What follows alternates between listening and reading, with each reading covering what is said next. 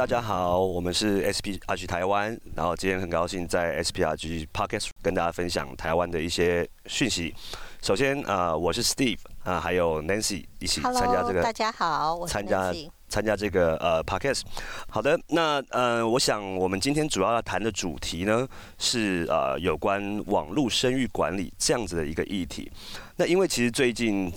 网络已经成为就是台湾人最主要获得资讯的方式了。我们从2020年拿到的数据呢，是有将近60%人，其实是57%的台湾民众获取讯息的管道。第一手的选择就是网络，所以也让这个网络声誉管理是一个非常非常的重要性。那我想这中间是不是有一些从传统主流媒体转到网络这样的一个特性的发展是什么样的一个发展呢？因为我们刚刚听到 Steve 也跟大家提到，在台湾呢，因为网络的普遍性已经很高，而且在手机的持有率也近乎100%，所以大家已经很习惯在网络上面搜寻或者是去取得任何的新闻的这样的一个习惯，所以不单单只是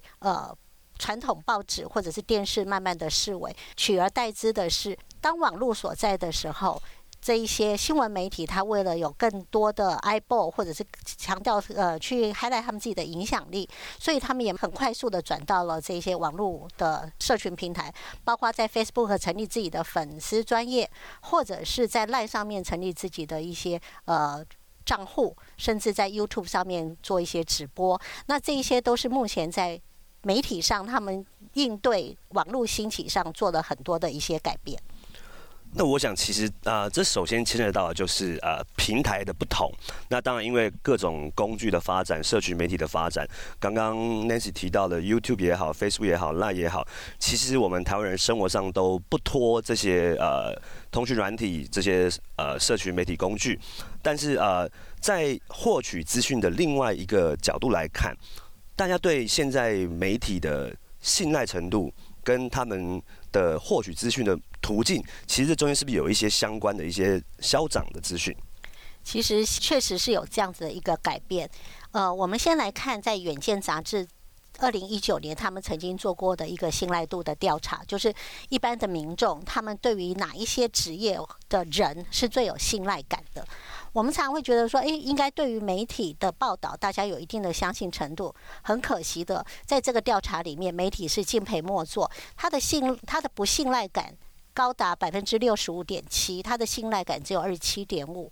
那相较于谁是最值得信赖的呢？最值得信赖的是你的家人，因为你朝夕相处，你觉得他不会骗你，所以他的信赖感有95.8%，然后不信赖感只有2.6%。其实这整个都反映到了大家对于媒体的不信任。那你说那如果社会其他的人的一个分享呢，他竟然也高达了68.3%的信赖感。刚我提到了媒体的信赖感就有27.5%，所以根本都不到他的一半。那再来看，在牛津大学路透新闻研究所委托的一个调查里面，台湾也有参与这样的调查。从2017年到2020年，媒体的信赖感持续的下降，到目前我们看到最新资料，在2020年只剩下24%，是全球的倒数第3名。所以在这样的一个整个大环境底下，大家对于媒体所提供上面的新闻内容已经产生了很大的不信任感。那在这个不信任感底下，取而代之的反而是一般素人或者一般人他在网络上面分享第一手的资讯。这样听起来，我们媒体的信赖度的确是相当的低哈。反而是这个现象是不是代表说，其实在一般人的心中，他们现在宁愿去相信比如说所谓的专业人士也好，像刚刚提到的医生，那或者是一些网红、素人、KOL， 我想这种东西其实好像在他们的心目中是有所成长的。但是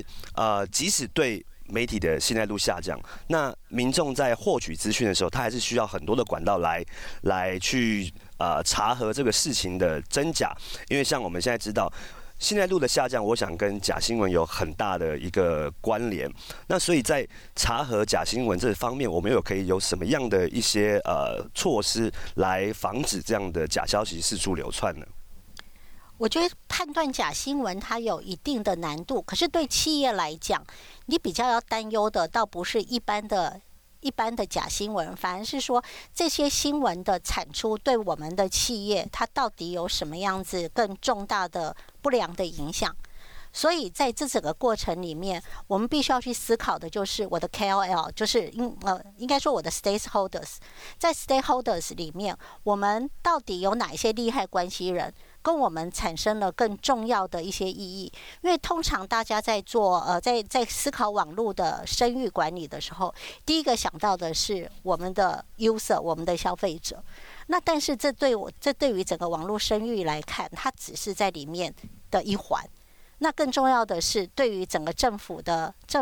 policy 上面，我们有没有这样的空间，或者有一些误解，在网络上误传的一些讯息，会影响到我们在这个 policy 制定下面有一些不利的效果，甚至是在我们的整个利害关系人的这个环节上面，我们的 buyer 或者是我们的供应商，甚至是我们跟我们息息相关的一些利害团体或公益团体，这些团体他们在讯息上面的判读，或者他们散播出来的讯息，对我可能不是假，可是只是因为了解不够完整，所以反而造成了假新闻。这样子在我们平常的沟通上面，是不是有一些gap 或者有一些空缺，是我们在平日应该多多去努力的？好，我想这个在判别一个讯息的真假方面，当然我们有一些相关的措施啦。那像之前政府方面也推出了一个类似事实查核系统这样的一个管道，让我们大部分的民众，甚至是一般民众都可以去查询某件事情、某件讯息的真假。但是对于企业来说的话，我想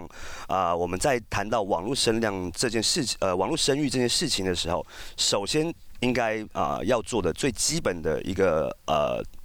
逻辑一个方式，就是在监看这个部分。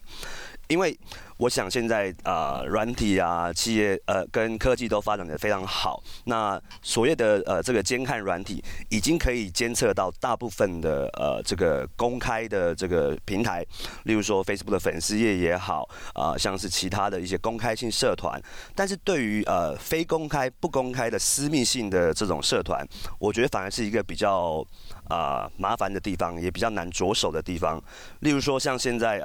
台湾可能最具影响力的非公开社团就是我们的爆料公社。那爆料公社已经有超过100万人的一个会员，那它的影响力其实因为它的人数实在是太多了，所以很多议题在爆料公社上面出来的时候，只要受到关注，它就会快速的延烧，甚至变成新闻。所以我想这好像是跟以前我们传统媒体找新闻的方式不同，反而是很多的议题都是由网络这边出现，然后走到主流媒体去，变成了新闻事件。对，因为以往当消费者或者是一些相对我们说平民好了，平民百姓好了，当他们觉得他们受到了委屈，甚至是不公平的待遇的时候，他没有地方可以去申诉或宣泄，所以以往大家可能想到的就是去媒体上面去做一些抱怨，然后像苹果日报盛行的时候，可能它就会有苹果日报的爆料，那这看起来好像是唯一可以去得到平反的一个机会。可是现在因为网络社群的整个发达，然后每一个人他都很公平的可以在网络上边发声。那当爆料公社这有上百万人的一个社团，它的影响力其实已经远远超过了一般的我们认知的传统媒体，然后媒体也希望透过这样子的一个平台接收到讯息，所以当一般的民众或者消费者，他觉得他有一些不平的事情，想要这个爆料公社上面去得到关注，得到一些解释，确实也发生到这样的一个效果，所以对于民众来讲，它就是一个很好的平台。当他们觉得自己有些事情想要得到解释或者想得到重视的时候，他现在已经不像以往他会想到要去找媒体开记者会或者去爆料，他第一个想到就是在这样的一个社团，在一个封闭式的社团，反而可以引起到更多的关注，甚至会引起企业对这件事情的重视。我想这是一个在台湾很特殊，但是已经慢慢变成是很明显主流的一个状况哈。其实我也有注意到在台湾网民的部分，其实现在大家的逻辑跟处理网络事件的态度，其实也有所转变了。因为其实网络以往比如说像爆料公司这样的一个非公开的社团，它有点类似是一个新闻的火药库。部分的事情在里面一燃烧起来以后，马上就变成了新闻事件。那会有很多的网民一股脑就直接栽下去，比较类似有点第一时间我就要表达我意见。那不管是盲从或是有思考过的这个逻辑，他都是很快的去发表他的意见。但是现在状况好像已经不太一样了，因为我觉得是因为有法律的介入的关系，那大部分的网民现在都会用一个比较中性、比较非主观的一个回复，先去看待事情的发展。比如说会用+1，会用拉板凳这样的一个字眼去看待事情的全貌。等比较多的事情的样貌出来以后，他们才会做一个比较明显的这个意见表达。那我想，企业在监看这方面的时候，除了当然长时间的监看以外，是不是还有其他什么监看的要素是我们必须要去看待这件事情的？就像刚刚提到的，我们在监看的部分，当然软体是一个很好的协助。现在台湾有那么多的监看软体，它可以帮你监看大部分的媒体、PTT， 甚至一些公开的平台。可是刚刚 Steve 提到的这一些私密的平台，你当然就势必很辛苦的用人工进去看。那在监看的过程里面，要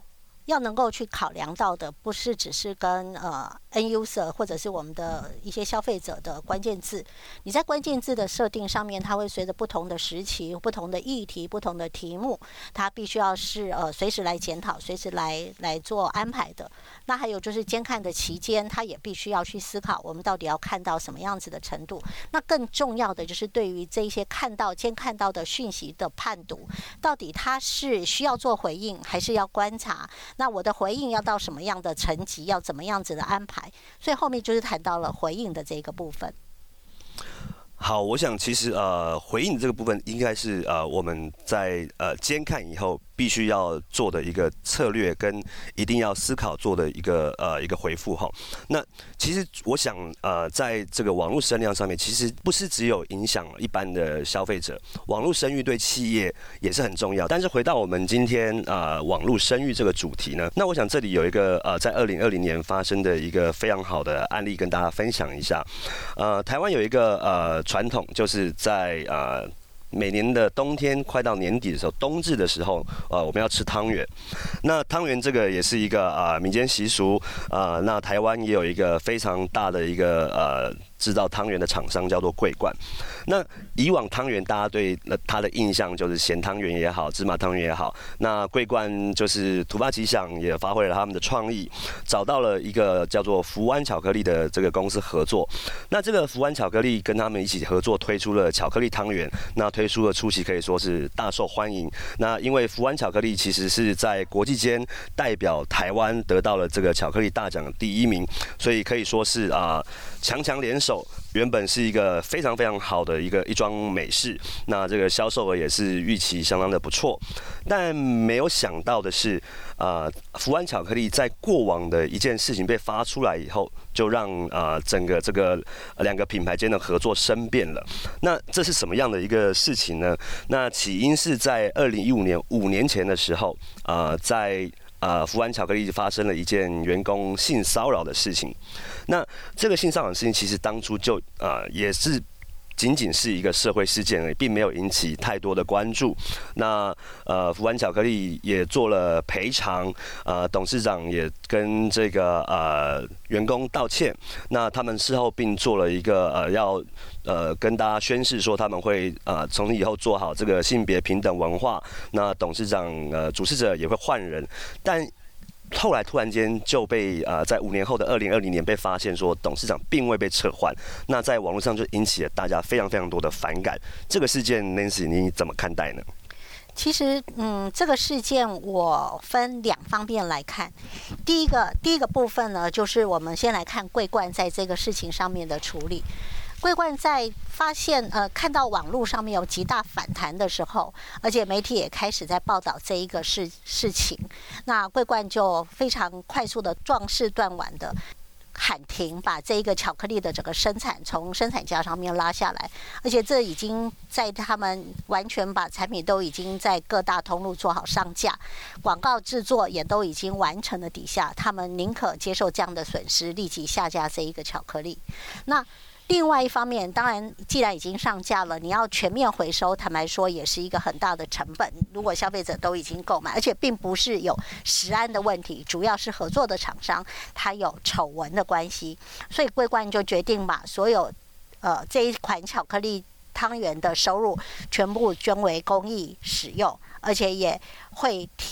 对外声明，他们未来对于供应厂商会有更详实的观察跟注意，不会再重蹈覆辙。所以在桂冠这一端，其实是赢得消费者很大的掌声，大家也觉得他这个危机处理得非常的好，非常的快速。对于他其他的汤圆的销售，也完全没有任何的影响，甚至有更好的一些成绩。那这是属于桂冠的部分。可是反过来看，福湾的事件，他们在2015年发生了这个性骚扰事件之后，他们也当然在当时他们也做出了承诺，做好了处理。可是这个承诺就一直留在网络上面。当有一个大的事件出现的时候，大家会开始去搜寻这个合作的厂商，发现到他们当初的任何的承诺并没有详实甚至是确实的被落实，所以造成了这一次福湾巧克力的这样的一个负面的形象。那这个不单单只是在桂冠的合作案上面，也包括了乖乖跟 Master Donuts 这一些厂商，其实也是慕福湾世界冠军之名合作的后续的一些所有的活动全部都喊停。所以我们可以看到，在网络的世界上面，所有走过的路一定会留下痕迹。所以在危机处理上面，以往可能大家都会说没有关系，消费者是健忘的，所以我只要在当下保持安静，或者是我只要给一套说辞，之后没有人会注意到。福湾就是一个警钟，也是告诉大家，你只要做过任何的承诺，消费者会记得，只要有人记得这件事情，你就必须要确实的做到。我想这是一个很好的我们可以说是台湾不管是网民也好、民众也好、消费者也好，一些习惯的改变哈。那对于媒体也好、网络平台也好，其实以往大家比较常用的方式是一次性的回应。那比如说开记者会、发新闻稿，做一次把事情不管是切割或者是修补这样的一类的程序，但是现在的世界好像并不是这样操作的，因为看起来滚动式的回复比一次性的回复来得重要，而且大部分的企业目前都是采用这样子的一个逻辑在做他们的一些公开的回复。请问这样的背后的 idea 是怎么样的一个 idea 呢？我们回到这一次的题目，我们来看看网络声誉管理这个题目上面，我们提出了监看、回应跟修补的三个步骤。那在监看上面，我们刚刚也说明了为什么我们在网络监看，它必须要是更机动式、更有想象力的去进行这样的一个监看，主要是危机它可能来自于你无法想象的地方，例如刚刚提到的桂冠，它来自于你的供应商，它有一个性丑闻，它明明跟食安、跟食品本身完全没有关系，却会造成整个产品的下架，而且会造成民众的反弹、消费者的反弹。所以在整个监看的过程里面，我们到底要发挥到怎么样的一个机制跟想象去做监看？那在往下的时候，我们在回应上，以往当然像 Steve 讲的，我们的回应它必须要很及时。可是在这个网络的时代，很多的讯息它会不断的更新，它会有很多的东西，5年前的旧闻它都会被翻出来再做检视。所以我们的所有的回应上，它必须要有一个清楚的脉络，但是它可以不断的演进。这个演进必须要本乎于你原来的理念，或者你原来的那个基础，否则可能对消费者来讲，这样子不断的更新，它到底是一个狡辩，还是说它可以了解你在这样的状况下，它取得的讯息的完整度的反应。那所以在这里就会回到我们在刚刚提到的，平常我们在所有的 stakeholders 或者是在我们的 KOL 甚至是其他的相关的单位，我们的关系的维持跟彼此之间的信赖的基础，甚至我们常会提到的，你的品牌的资产到底有多少？大家对于你的品牌信赖感有多高？这些都会在影响你在回应的时候，消费者的接受程度跟信赖的程度。最后，我们讲到修补。修补的最基本原则就是，当我们做出了承诺，我们就是应该要如实的做到，因为这些事情都会在不断的在网络上面，在民众的甚至是内部员工的爆料上面，它都会留下蛛丝马迹。然后在修补的部分也包括，如果在这个事件上面我们学习到了，或者我们观察到了整个未来可能的危机的再发生的地点，所以在整个 SOP 上面，不管对我们的供应商，或者是对我们的 buyer， 甚至是在一些利害团体、公益团体上面，我们的态度，或者是我们在整个连结上面，是不是有更深厚或者更多的互动，让我们在网络的声誉上的管理，不是只流于表面上面，我做了监看了，我也做了回应了，甚至我买网军也帮我洗白了，这样子的东西它是不会长久的。的确我想在这个网络化的时代，尤其是已经发展了这么多年，我们的这个讯息的消息来源是非常非常多的。那我们也看到了有比以前更多元获取讯息的管道，还有就是讯息也变得逐渐的碎片化，那甚至是几乎是都是24小时保持即时性了。那尤其在台湾这样的环境，我们有几乎是全世界最高将近100%的手机上网的这个比例，那所以在接下来，我想网络的这个重要性只会越来越高。那当然受到它的这个重要性影响力也会越来越大。那这也是我想在未来我们所有企业跟也许我们公关从业人员都应该会有更多的更新的挑战来应付即将到来的更爆炸的这个网络时代。那我想我们今天的 SPRG Chalong 就到这边喽。那也希望大家有机会再次来我们这边收听。谢谢大家，我是 Steve。Hello， 我是 Nancy。那我们下次再见喽，拜拜，拜拜。